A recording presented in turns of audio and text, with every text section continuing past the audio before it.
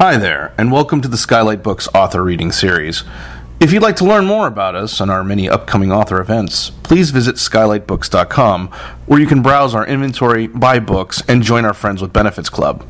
You can also follow us on Twitter, Tumblr, and Facebook. To speak to a real live bookseller like me, please call 323-660-1175. Thanks for your support, and enjoy. We've been looking forward to this event for a very long time. We are obviously big fans of both David and Alistair. I really was looking forward to this event because I've known these two guys for 20 years. Over 20 years, just as long as the store has been open. I met Alistair before he was a writer, and we were performance artists. We met him for the very first time doing a broom dance on Venice Beach in 1990-something.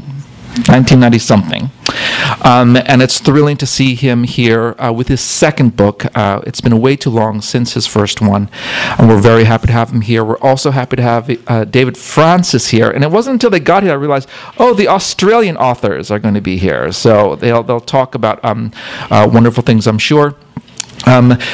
Please welcome David and Alistair.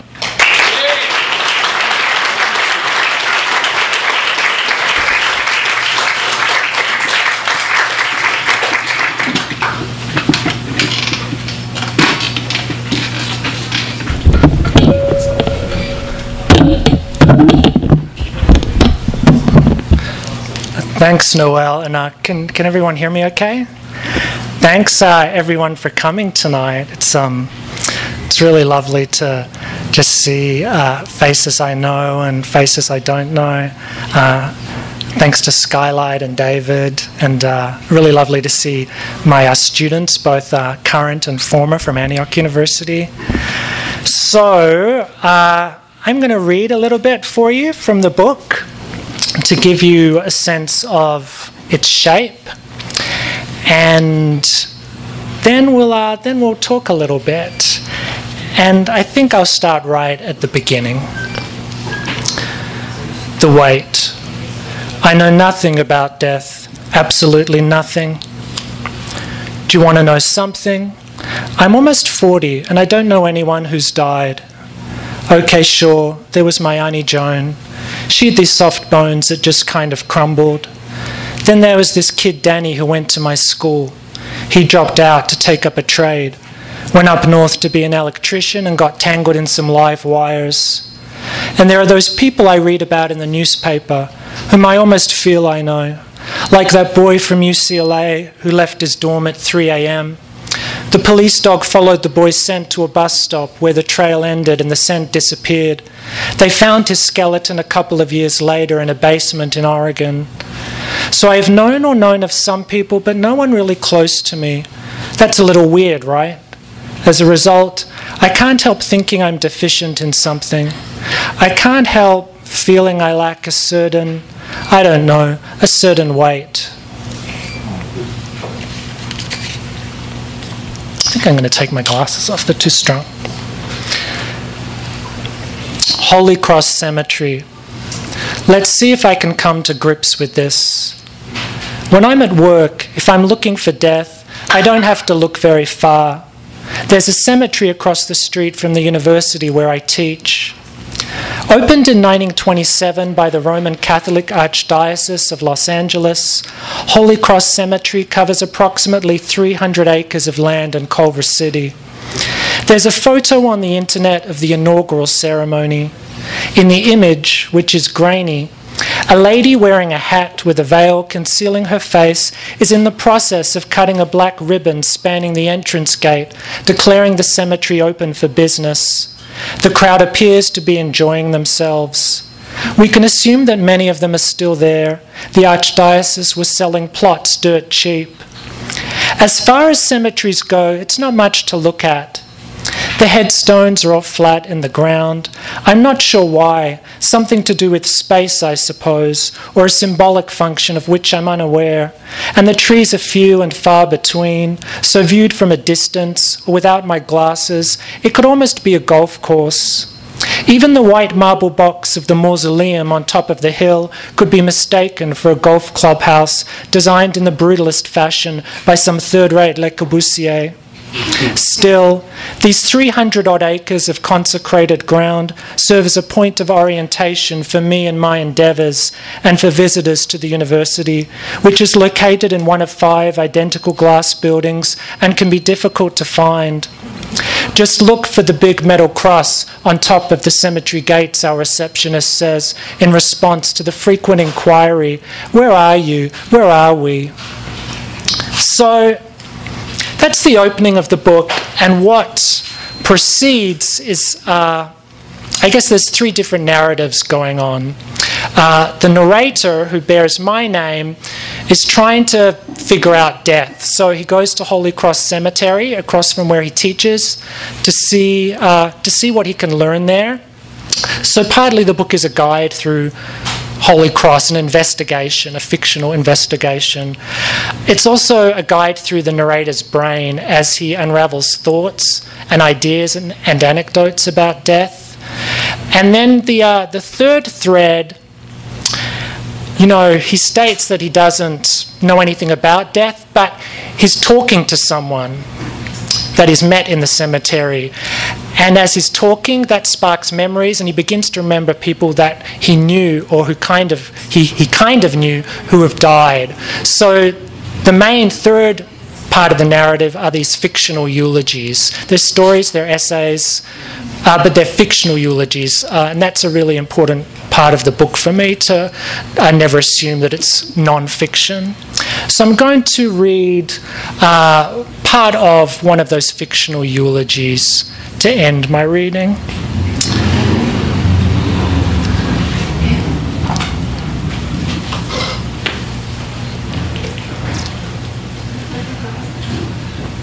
And this is, the epigraph to the, not so much the epigraph to the book, but the dedication is to the dead who find themselves interred in this book. So each of these eulogies is really for the person who it's about.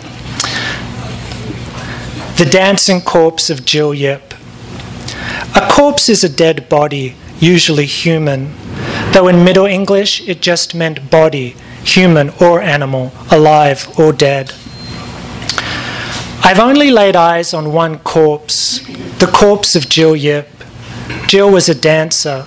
A dancer is someone whose body moves. Jill's body stopped working. She died from an intestinal obstruction.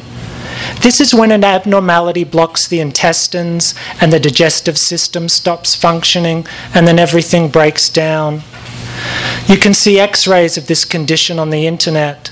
There is a soft and hazy quality to the images. The bones, the dilated loops of bowel, the obstructions in question.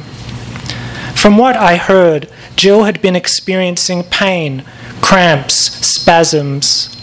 She thought the pain would pass. She went to the emergency room near her apartment in Alhambra. They didn't X-ray her. They must have been busy that night.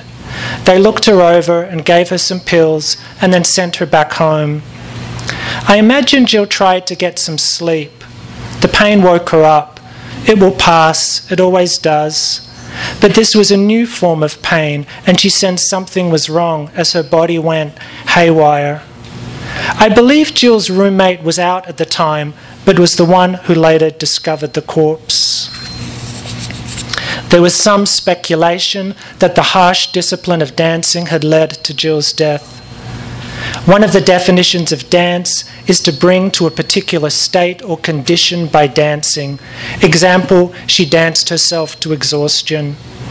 Dancing is hard on bodies and on the internal organs. Dance forces the body to do things it isn't necessarily designed to do. I'm increasingly aware that death forces language to do things it was not designed to do. Language breaks down. It experiences cramps, spasms. I saw Jill dance a handful of times. She danced with a company, but once I saw her perform a solo, her only solo. I think it was called Pirate Dance. It was one of those dances with talking. Jill talked as she, her body moved. She told a story about her past. A story is a series of sentences that move. When Jill was a small girl, her family fled Vietnam on a boat. The journey was long and arduous. Pirates came on board and raped the women and children, threw some men overboard, left them to drown or to be eaten by sharks. Jill had to drink seawater. You could tell she was leaving all sorts of things out. For the performance, Jill wore a pirate's hat made out of newspaper. She wore a black eye patch, a belt around her waist, with a silver plastic pirate's knife in a gold plastic scabbard, a child's Halloween costume. She said the men who came on board wore fake paper hats, like they were pretending to be pirates, but that everything they did was real. Jill and her family survived the journey and reached America. At school, Jill said, wielding her fake knife at members of the audience, when my teacher asked me what I wanted to be when I grew up, I told her I want to be a pirate. The dance ended with Jill intoning these lines again and again. I want to be a pirate. I want to commit atrocities. I did not succumb to the pirates. I escaped them. I have no memory of the actual dance, the steps, the gestures, and even if I did, I would be unable to explain it to you because it's my belief, a belief that borders on the category of the spiritual, that the body moves outside of language. There was no music, I can say that. Sometimes Jill would stop talking and dance silently with a delicate and controlled violence. She would start to talk about what happened to her on that ship, but her words would sort of drift off, and she would replace them with the ragged sound of her breathing and the clumping sound made by her feet.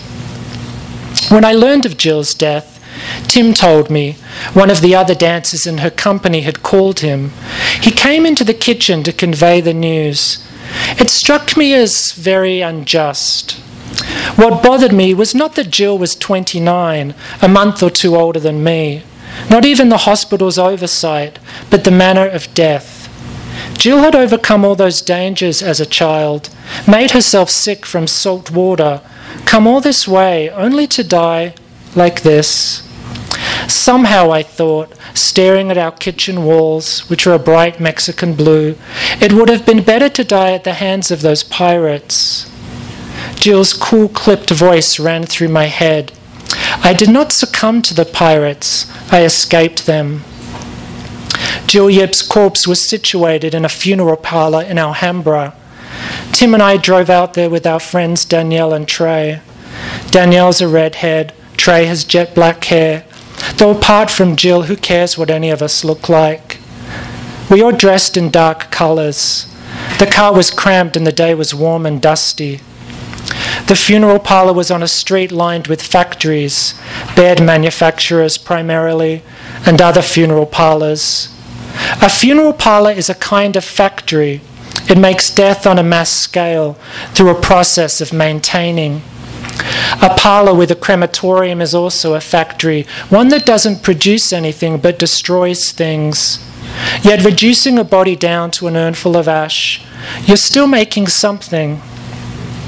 When we arrived at the parlour, the foyer was filled with people, mostly Jill's young dancer friends, who were also dressed in dark colours. There were all these photos of Jill, prints of various sizes pinned to the walls. Like death or dancing, beauty cannot be described, but the photos provided evidence that Jill was small and pale, with dark hair and eyes so dark I would call them black. She was fine-boned. She had amazing cheekbones, like God had stuck those compasses that are used to draw circles and arcs in geometry beneath her skin. Hers was an exquisite, severe form of beauty. I was about to say the event in Alhambra was a funeral, but it wasn't. This was a viewing. I've never been to a funeral, but as I understand it, that event is a formal affair. There are eulogies and choreographed actions, and the body is positioned in its final resting place. A viewing is an informal affair. Its main purpose is to perceive the body. There are no eulogies, which in my opinion is preferable. Language only obstructs our ability to see death. Without words, it gives us a chance to have a more immediate relationship to the corpse. We sat down for a while in the chapel on hard wooden pews, and then Tim got up to view the body. As he walked down the aisle toward Jill, her corpse, he made a distressing sound. He began wailing at the sight of his student. Tim rarely shows his emotions, but when he does, they spill out violently. It's as if he becomes someone else. I'm the same. That could be why we get on. I didn't know what to do, so I sat there as Danielle went up to comfort him. He wept into her red hair. His grief, or its demonstration, was so extreme, localized in his body yet immense, it was like watching a twister from a distance I had wrongly assumed was safe. I thought this grief might destroy him and Danielle and me. It might flatten everyone in its wake. His emotions appeared suddenly, as if out of nowhere, then disappeared just as quickly. When it was my turn, I went up and got as close as I could to Jill, her corpse, without touching her. She wasn't in an open casket. Her body was wrapped in a rumpled grey cloth. There were oranges placed around her, flowers, burning incense. I looked at the corpse of Jill Yip. I gazed upon her. In Christian settings, it is strongly recommended that the body on view be embalmed and that the cosmetic services of a mortician are used. The goal is to create a lifelike representation of the dead by draining the corpse of its blood and injecting the veins with chemicals, as well as erasing any sign of sickness or violence, in an attempt to make the deceased look healthier and more presentable than when they were alive. Jill's family is Buddhist and did not observe these recommendations. Her skin was paler than usual and slightly blue-grey. I knew there were parts of her body beneath the grey cloth that would be more purpley and red, thanks to livor mortis, the fourth stage of death, when the destruction of blood cells creates discoloration in lower or dependent body areas, a stage she would have already gone through. There was no odour. Perhaps it was masked by the sweet scent of the oranges, incense, and flowers. She still resembled herself. Though unpainted, unadorned, she reminded me, paradoxically, of a high school kid who is the role of an old person in a play. That stage makeup they wear that looks so tacky. There was something unconvincing about Jill's corpse. It seemed fake. I didn't quite believe her in the role she was playing. She seemed to have been drained of an element more essential than blood, that immaterial component we call the soul. However, there was a trace of life. I felt like I was staring into the mouth of a volcano that wasn't extinct, merely dormant. I would not have been shocked if Jill sat up and stood up and danced. What's interesting is that we're meant to be terrified of the very idea of a reanimated corpse, and by the many varieties of the undead, beings who, although deceased, thanks to supernatural or demonic forces, are capable of movement and in some instances of speech. At the very least, they can moan. But I'm confident I would have not been the only one happy to see Jill rise up and dance, even if we were alarmed by the sight of someone we thought was dead behaving as if she were alive. I guess what I'm trying to say is we long for what would also horrify us. Thank you.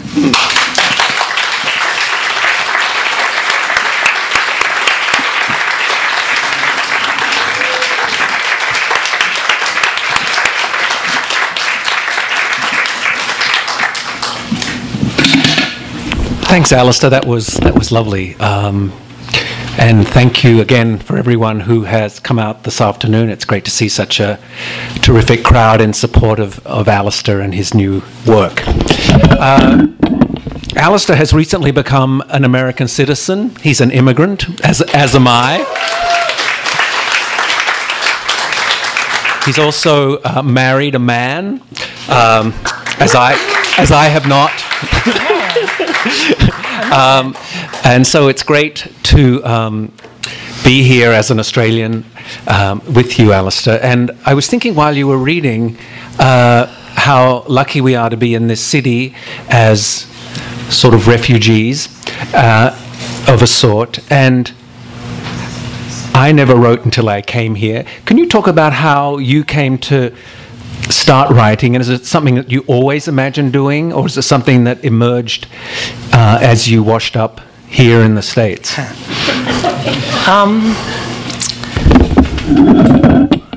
Let me think. I mean, I think I was always writing, for a long time, like most writers. You begin writing when you're a kid, and it's something that kind of urge to inscription is just something that follows you around. But I left Perth in 1994. I'm from Perth in Western Australia, and then I moved to London, and then I moved here. And I kind of spent a few years sort of trying to avoid being a writer, and particularly when I got to LA. I mean, part of it might have been, in London I met my husband Tim Miller, a performance artist. But when I got to LA, I was really, I think Noel mentioned I was kind of dabbling in performance for a while, and a bunch of the work there was no text. It was really kind of body based, and I was sort of trying to do everything I could to avoid having to write. I think I knew writing was my thing, but I was just sort of experimenting with performance and with the body, and I don't know why I was trying to avoid it. I think it's just because writing is such a perverse activity that just requires so much time and labor, and at times yields little results. So I was just experimenting. So I think I eventually, and I'm so glad I was performing pretty much prior to the internet, so that there's no documentation of all that, because I would be really horrified if it ever reemerged. But I guess in 20 years ago, in 97, when Antioch University, when Eloise Klein-Healy started the MFA, I began that program, and I guess then I was like, okay, I guess I have to focus on writing now, because I realized I'm not actually really, I'm sort of in my body, but I'm also, before I had to say goodbye. I also don't really like being out in public very much, so it was sort of like performance had to say goodbye to it. So this is a dream come true. In its way. It's funny to me that through performance and movement you perhaps came to write, but your obsession, it seems, is about an absence of movement in the state of death.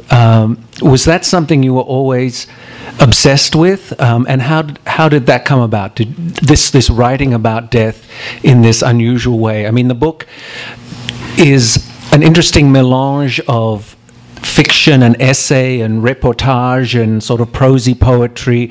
It's not an orthodox book in any way, and it's unusual and quirky and wonderful, like you, really. And so can we talk a little bit about that obsession and how it came to emerge in this particular form? Yeah, just throwing what you said. It's funny that you say the book's unorthodox, because in my head, this is a really orthodox book. Like there was sort of a review where it said, the book basically ignores every convention of fiction, and I was like, I thought this was, and seriously, I thought it was really traditional. So it's kind of, in my head, it's mega traditional. Well, your first novel was even less orthodox, right. I suppose.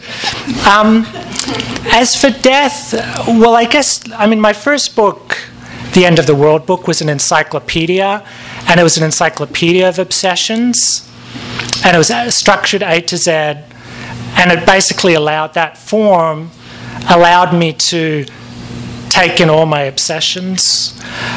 And then with the second book, I felt like, I'm sort of working on this cycle, and this is the second book in the cycle. But with this book, I wanted to hone in on one obsession. I thought, the first book's the book of everything. It's this encyclopedia of obsessions. But now this book, I'm going to hone in on one thing, which it's not like I chose it, to write about death. Like, this is definitely not a book I would have chosen to write. It was really hard to write. It took a long time. But it was something that, I began writing it around when I mean, I began writing a really early version of it probably back in 2008, when my first book came out. And it was just this fixation I had that I sort of honed in on, and I had to just write my way out of it and spend 8 or 9 years writing my way out of it. And you had a lot of pages at some stage that were reduced somewhat. Yeah, I mean, the initial, I'm sure the initial version was my early drafts I always write, it's kind of just like manic. But even then, the previous version of this was about 600 pages, and I cut it by 2/3. And I have to say, I'm not sure if I ever really learned anything from writing a book, but I felt like I said to myself when I finished this book, I was like, I learned how to compress with this book. I learned how to be really ruthless, and I learned the art of compression, and that for me was something I was actually really happy about. But I guess death was just something that I guess I was just fixated on it. Even as a kid? Were you a goth teenager? You look like you might have been. I wasn't a straight up. I wasn't a straight up goth. Like, I didn't wear, I wasn't pure goth. You were a gay up goth? No, I was sort of goth adjacent. It's like you wear black, you hang out with goths. You're a little skeptical of like straight up goth, but then still you like a lot of goth music and paraphernalia. But I guess as a kid, there's like early parts of the book, like there's a section called The Dead Man's Things, which is about me and my dad. And as a kid, when he brought home all these, my dad used to garden to make some extra money, and one day he brought home all these belongings from the deceased husband of one of his clients, and he kind of gardened for all these wealthy women, and so the client's husband had died, and he brought home all the old man's clothing, and I felt like, so I write, so that was something I really felt like was this magical experience. It was like my first encounter with what death is. But I actually think in some ways it came up more in the last 10 years or so, actually. When you became kind of besotted with these stories of people who you knew or read about who had died. People say that they write to find out what they think about things, which is kind of what you've done, it seems to me, but it's also, you've written this, this is totally me projecting, to find out how you feel about this very specific thing that we in the West avoid because culturally we seem to not really embrace it, and we avoid it until it happens, and then we're surprised. There are people dying every second of the day who are in exactly our health as we sit here all over the world, and yet we're surprised that it's not us today, and yet it could be. Any one of us here could die, and we don't think about that. In other traditions they do. And for you, it's really interesting to read someone's exploration of that in a non-scientific but sort of emotional and what kind of way? Talk about that. You want a question? You want to question mark? Yes, please. I'm quite a literal person. I'm wondering how you got to write this book without. There's a lot of research you've done, which is interesting, and you can talk about that if you'd like. But also the fact that you're doing it from an emotional, kind of intellectual, but an exploration from your own very heartfelt experience. Yeah, that is interesting, because what you say about feeling, because the narrator he's quite detached from his emotions and from his feeling states. But he has a yearning. Yeah, and I think his kind of quest, he thinks that maybe through investigating death, it might allow him to feel something. And I'm not sure if that ends up being the case or not. But also even just in terms of writing the book, I remember I was very, you were talking about the earlier draft. I guess back in, when was it? Was it last year? I guess I think it was last year. Last year I'd basically written a draft and I thought, okay, this is it. I finished the book.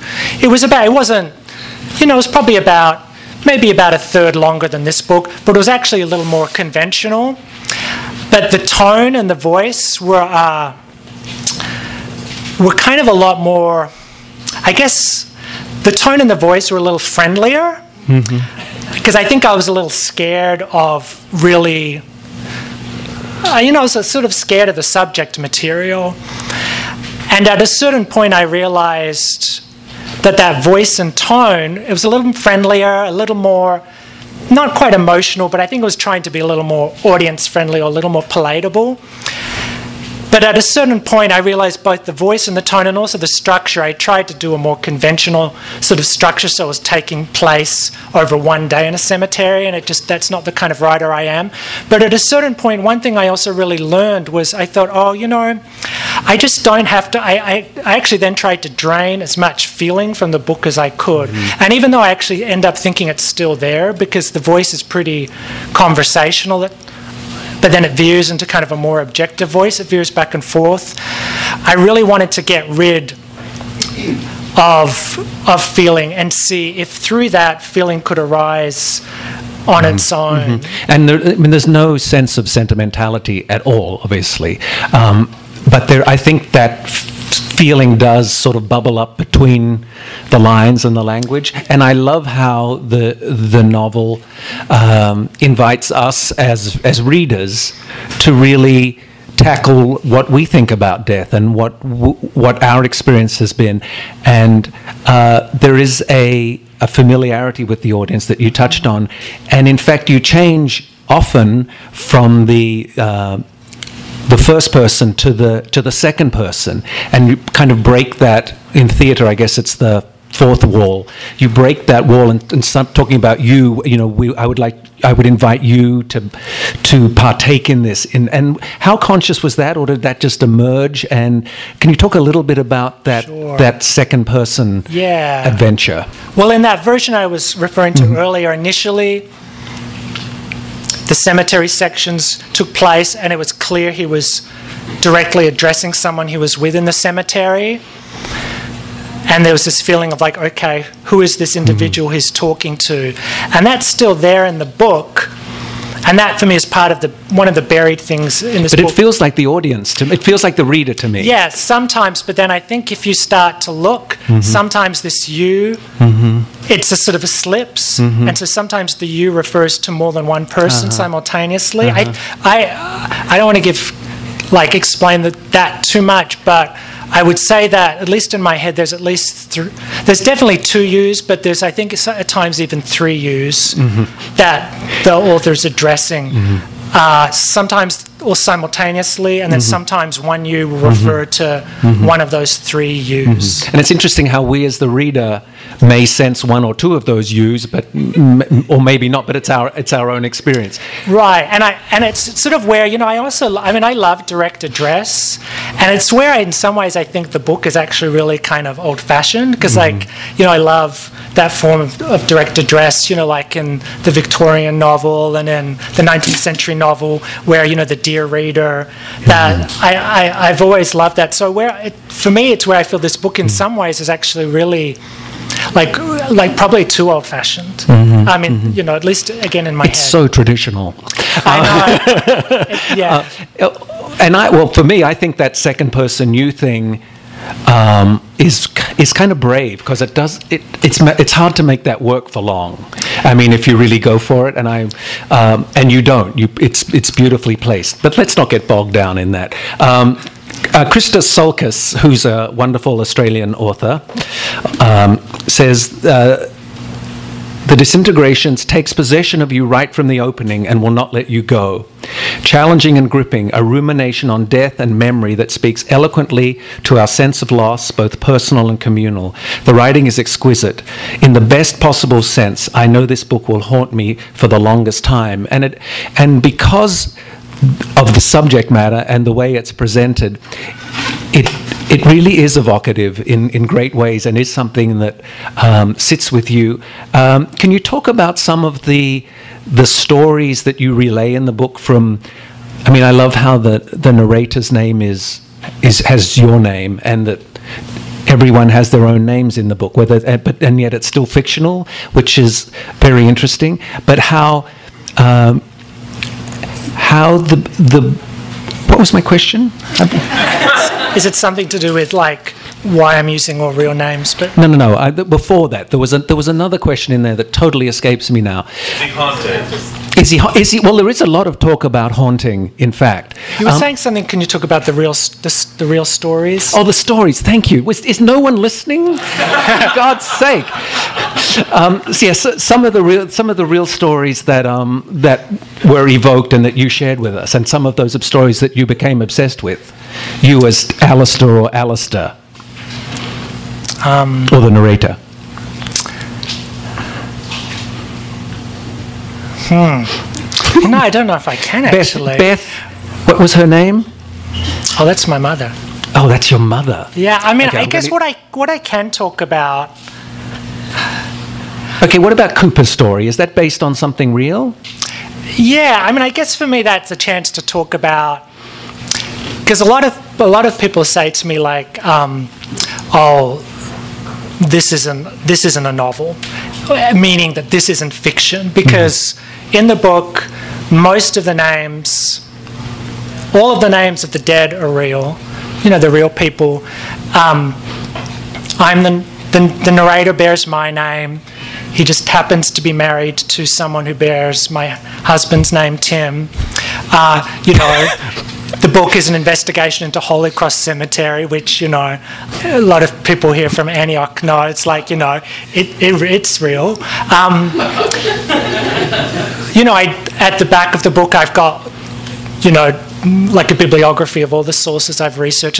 There's a lot of facts in the book.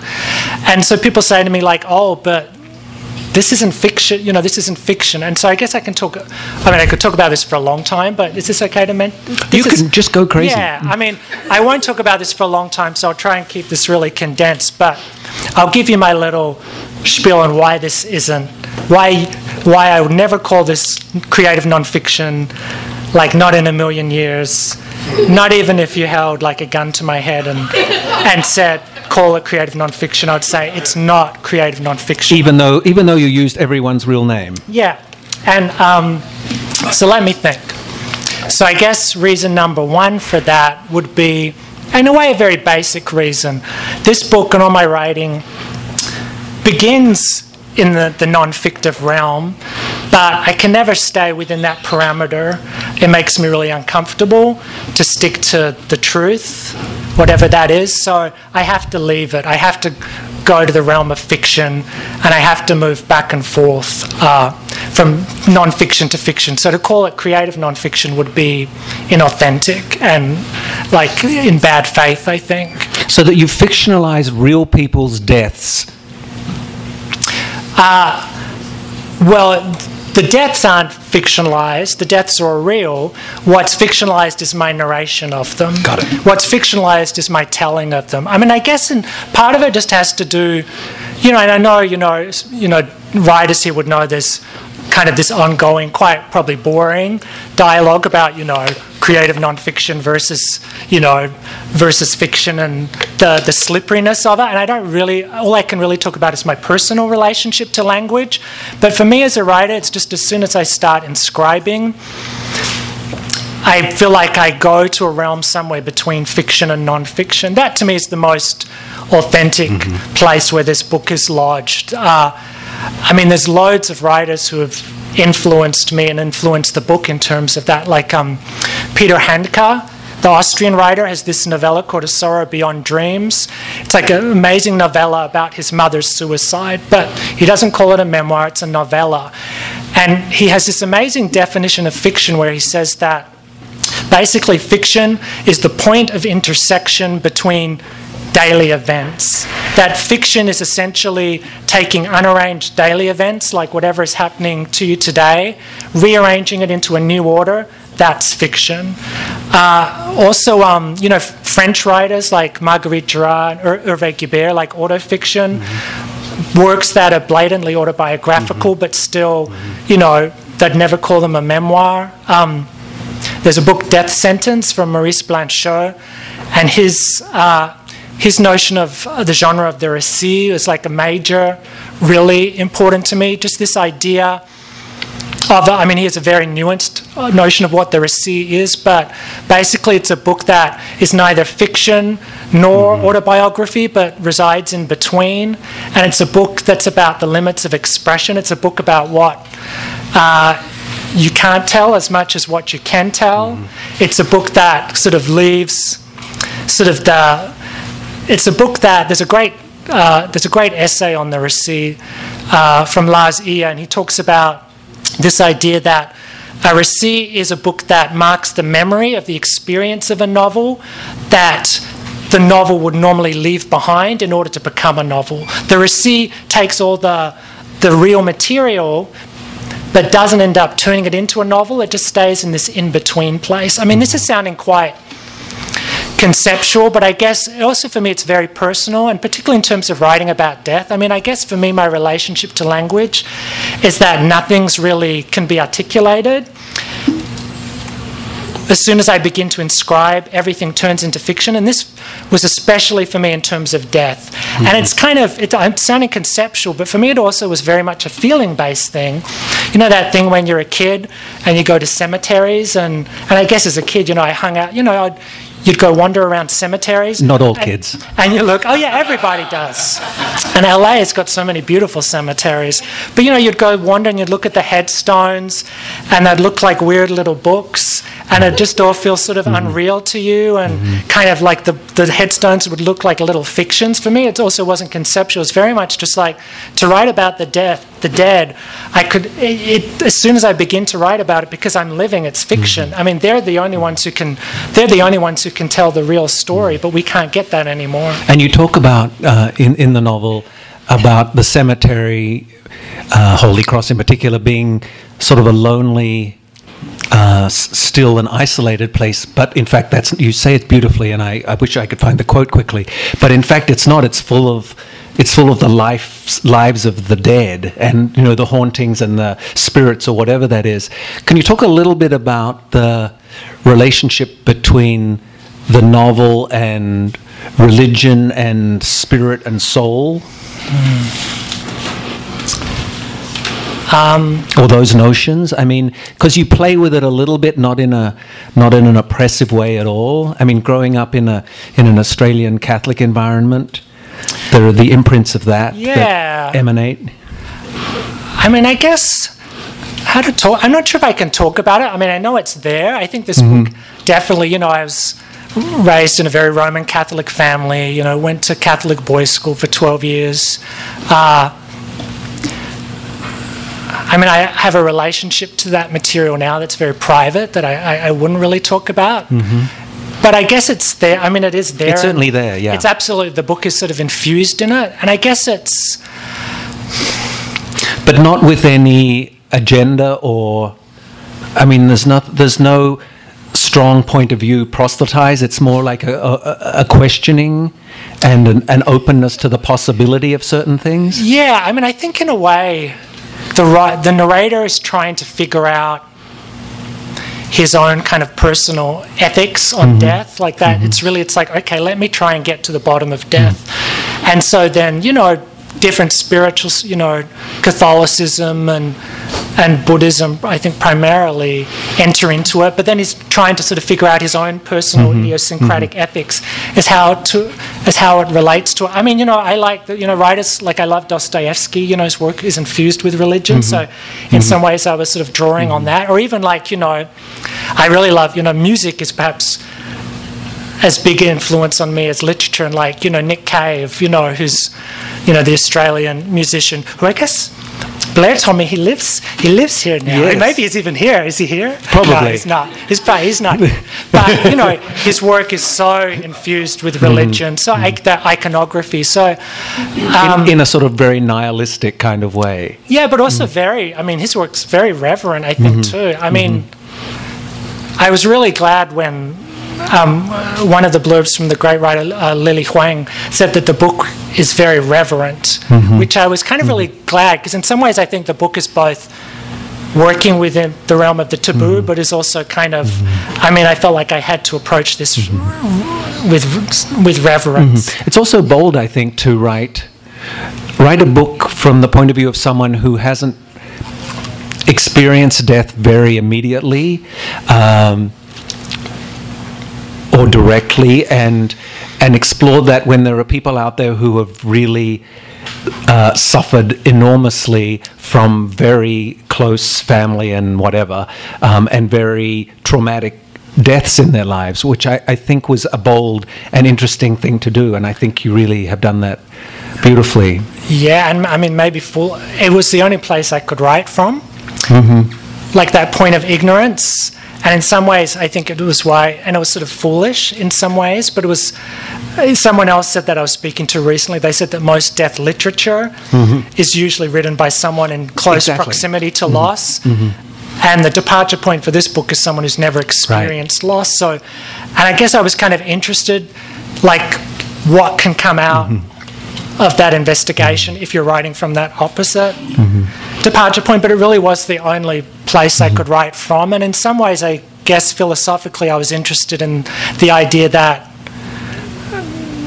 no one who at least is alive really knows anything about death itself. I mean, that's something that's absolutely unknowable. So that point of ignorance is something that's actually really, really there for everyone, and to some, arguably, I think. And I suspect that a novel has never been written from that kind of perspective. Really? Oh, I bet there has. I bet it hasn't. If anyone knows of one, tell us. But it is a Book of the Dead. I mean, I guess what I hoped was that, I mean, that's its genre. It's a Book of the Dead, like the Tibetan Book of the Dead. And it was like, okay, I'll try and write a Book of the Dead from as singular a point of view as I can. I mean, you know, I think like anyone here could write their own books of the dead. You know, probably some people have already. And you would each come up with a different, this kind of different book. And it feels very true. The voice feels very, very true, and I love that. I'm going to ask the first question that I plan to ask, because I haven't asked any of the questions yet, and it'll be my last. You talked a little bit, there are two things that came up for me. The notion of translation as it relates to death, and the notion of language as it relates to death. And in what you read, you said death forces language to do things it was not designed to do. Language breaks down; it experiences cramp spasms.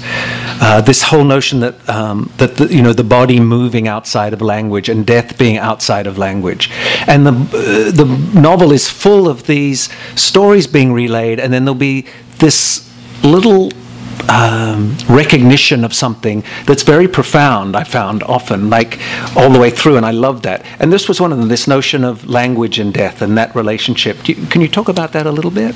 Yeah, I mean, in some ways it kind of goes back to, you know, how you were asking about if I'd always been a writer, and that period of my life when I was trying to avoid being a writer, and I was doing kind of really quite terrible kind of body-based performance work. It was like pretty terrible. Doing everything I could to avoid language, because I have someone I teach with, and I remember she always says like, she tells her students how much she loves language, how she's in love with language, and I'm not like that at all. I'm like really suspicious of language and skeptical of it. Like it's sort of where I'm kind of like, don't know why I write. It's just the thing I sort of do. I feel compelled to do. So it's just that thing, that language, particularly when trying to write about death. I mean, it's a really futile thing to even begin with, because, I mean, I kind of think everything's outside of language, like, I sort of kind of mentioned, but it was just that thing of like, well, let me try and write about the thing that's most outside of language, which is the state of death, and see what can come out of that, I suppose. You say translating that most forked and foreign of tongues, the most difficult language to learn, the language of death, translating death or attempting to, which is what obviously you're endeavoring to do, and I love that. Is there anything else you'd like to talk about, Alistair? Because the questions that I was supposed to ask, I don't think I asked any of them. No, you asked a lot. I asked a few. That's good. That feels pretty good. That feels pretty good. A good Aussie try. Well, that sounds good to me. I'm wondering if we have a few minutes for questions. Maybe 3 questions from the audience that could be posed as questions and not, no promoting your own books. Why not? And no giving your treatises on death, but a question would be greatly received.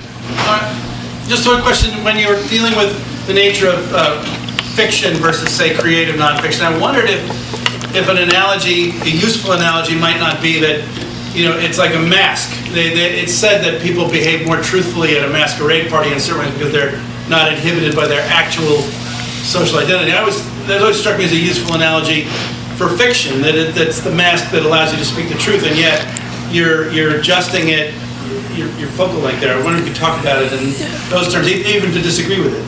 Yeah, I mean, I think even just particularly, I think with autofiction, like this genre where you're not writing straight up memoir, but you can still use, my own name, other people's names.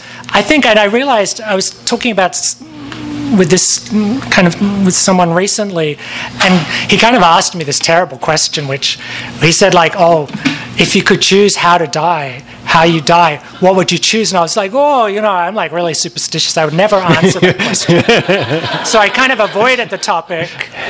But then somehow I realized that one of the kind of pleasures of writing autofiction, where I get to write a book where the narrator bears my own name, is that it's kind of a doubling. Like it's a way to sort of not die, because suddenly you have this person in the book who has my name, who seems to bear a lot of my traits and my life, but he's a kind of a double, he's a doppelganger, and so it's sort of this sort of, like you said, it's sort of like a mask, but it's also this way to, it's a way to avoid, it's sort of, I guess it's a way to sort of maybe not die,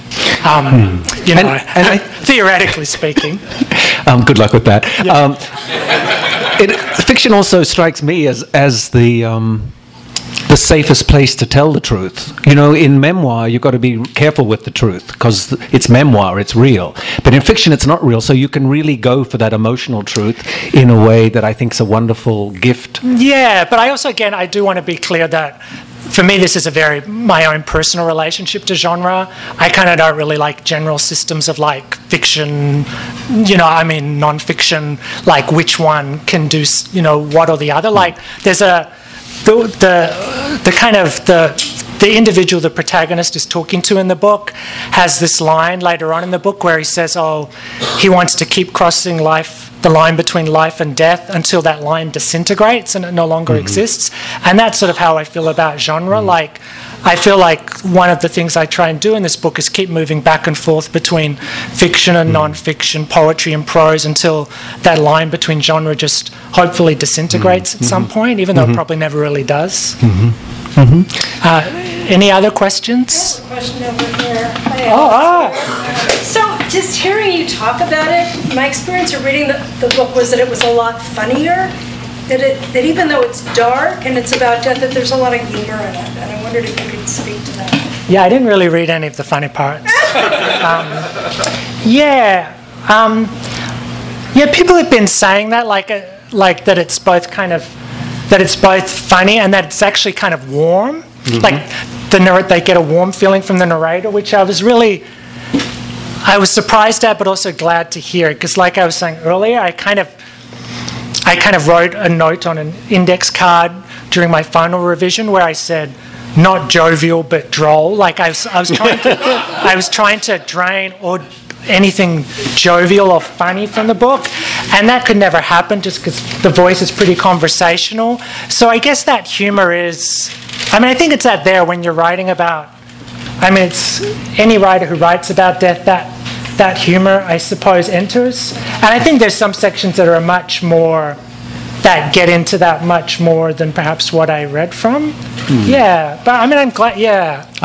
That's a great question, because there is a lot of humor in there, and I love that you were fighting warmth and humor, and it's all over the place in the book, regardless. One final question. It sounds like you were a performance artist for a number of years, and just by what you told us, it sounds like you were a little embarrassed by the performances, but did you have any that were, did you ever do a performance that was related to the subject matter, death, or could you tell us about a particular performance that you find that you really enjoyed or that you found embarrassing? Remember the dance of death you did with Noel? No? Well, I don't really talk about that period of my life, but then the piece Noel mentioned at the start, which was this sort of beach kind of queer project that Tim, my husband, directed. We buried someone, I believe, I think it was Neil. We buried him in the sand, if I'm remembering correctly. Oh, it was Mark. And he's still there? Then didn't he go on a surfboard and get taken out to sea? Or was that... But you write, Mike Hazelwood, who was in that performance, is also in this book. Oh, yeah.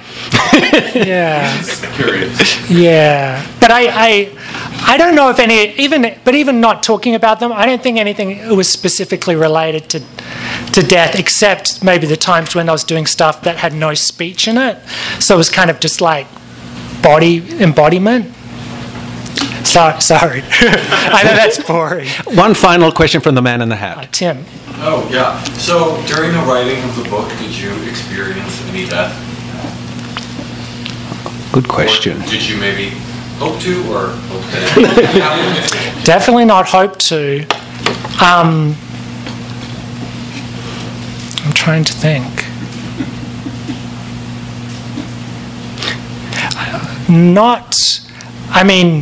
Well, actually, because I wrote it over 8 or 9 years, so... Saddam Hussein? So some people that I wrote about, most people that I'm writing about in the book, the deaths took place kind of earlier this century. Some further ago last century. But I think most of it was written, the stories of the dead were written about with a fair amount of distance, so not when it was happening. I think that's why I sort of needed a long time. I really struggled for so long with the voice and tone. It was like, how do you write about this subject? And it took me a lot of years to feel like, okay, I finally figured out a voice and tone that I felt satisfied with. I thought, okay, this I think works. Can I ask you one quick last question? Sure. As a very superstitious person, how has it been tackling that subject when you're deeply superstitious about things? Well, I kind of write about it later on in the book, this idea that the book might serve a kind of talismanic function, which I won't go into too much detail, but it's...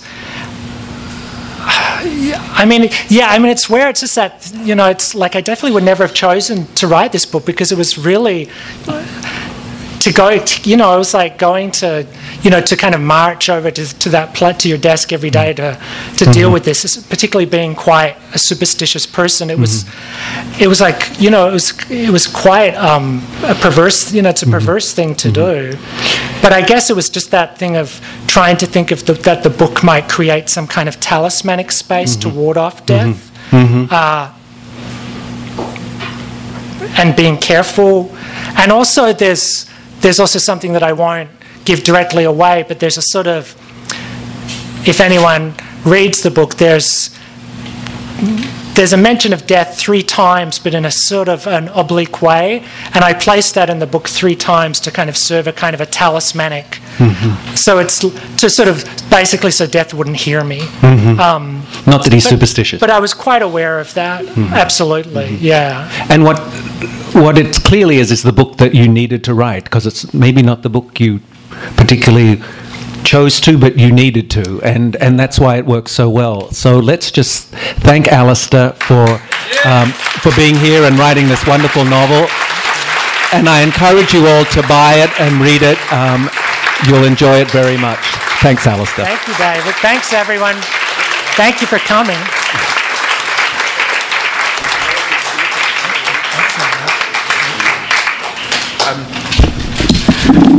Wasn't that just terrific?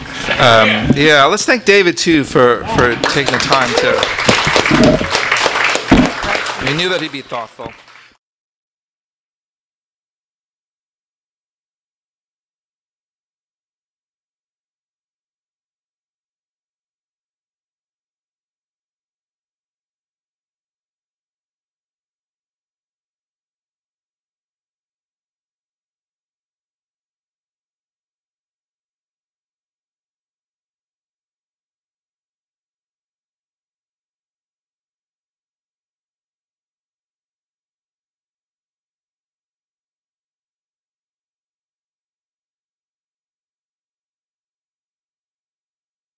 You've been listening to the Skylight Books author reading series.